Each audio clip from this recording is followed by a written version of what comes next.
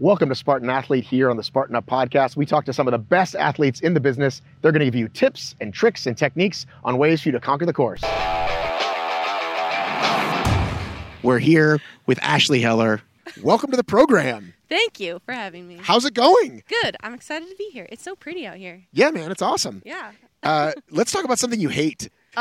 She told me she hates lifting weights. I do. But I think for someone who needs to train and do well for obstacle races, there's a lot of people. I hate lifting weights. I like running. Me So too. tell me, how do you get strong for this stuff? I do it anyways. I run a lot, but I have incorporated the cross training to make sure that I, cover all aspects since it's required in order to do. Do you push weight, as they say? Do you do body weight exercises? All of those things. I do a lot of functional training, actually, so a little bit more dynamic. And I do incorporate a lot of body weight resisted stuff, too. Such as like body weight deadlifts, push-ups, pull-ups, squats. Have you messed with the CrossFit at all? No. I mean, I do these things called circuits. I guess you could argue they're CrossFit-like, but I have not dabbled in CrossFit at all. No, that's not my jam. How much do you balance between strength conditioning and running?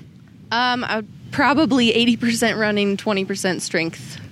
How's that going for you? It's good. I only do strength sessions like 3 days a week and then run or some sort of cardio every day. Well, somebody said this to me recently. I want to hear your thoughts. Somebody said, why do these people continue to just work on obstacles? Once you get an obstacle past failure, now you just need to get faster. So people don't work enough on speed. What do you think? Well, you have to maintain the strength too, because if you don't continue to train it, you can lose it. But like once you hit that point, you don't have to focus like as hard on it. Like once you nail in your grip strength, you still have to make it routine. Just like with cardio, you can't just stop running and keep your fitness. Because I would think the difference between like, okay, I can do every rig, right? Then it's like, okay, can I do every rig when it's wet out, right? Yeah. And then after that, you should just maintain and try to get faster. Yeah.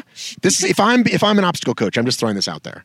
You could say that, yeah, but you still got to maintain is important. That's I think the key part. And then get faster, get more fit.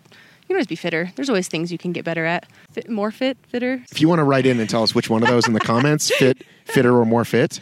Let's talk about some nutrition stuff. Nutrition. Does yours change like as we get closer and closer to the race? Are you very sort of by the book with your nutrition? No. Yes and no. Okay. Let's talk about that. Okay. I eat whole nutritious foods. I eat a lot of variety of stuff. I don't actually eat dairy or gluten because of a health issue, which you don't want to know more about. We talk offline about that. So I don't really change anything coming into a race.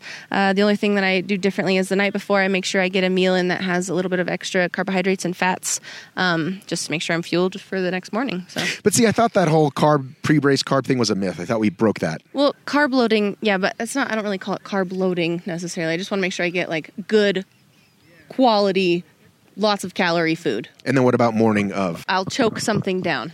Such as? Nerves. Such as? I usually have a piece of gluten-free toast with almond butter, honey, and a half a banana.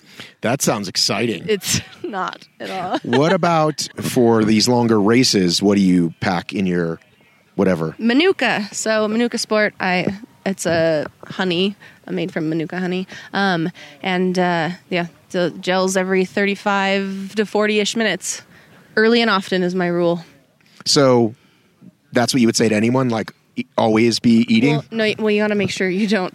As long as you can keep up the gastric emptying, you don't want to be throwing up, obviously, on the course. But I think you need to practice coming into a race, like practicing your training and stuff to see what timing works for you. That's just what happens to work best for me.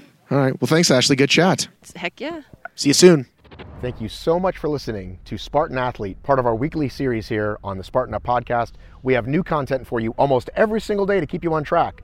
You can go to Spartan.com to find a race near you. You can subscribe and follow us on iTunes, Spotify. You can watch us here on YouTube. And you can also hit us up on Instagram at Spartan Up Podcast. We'd love to hear from you.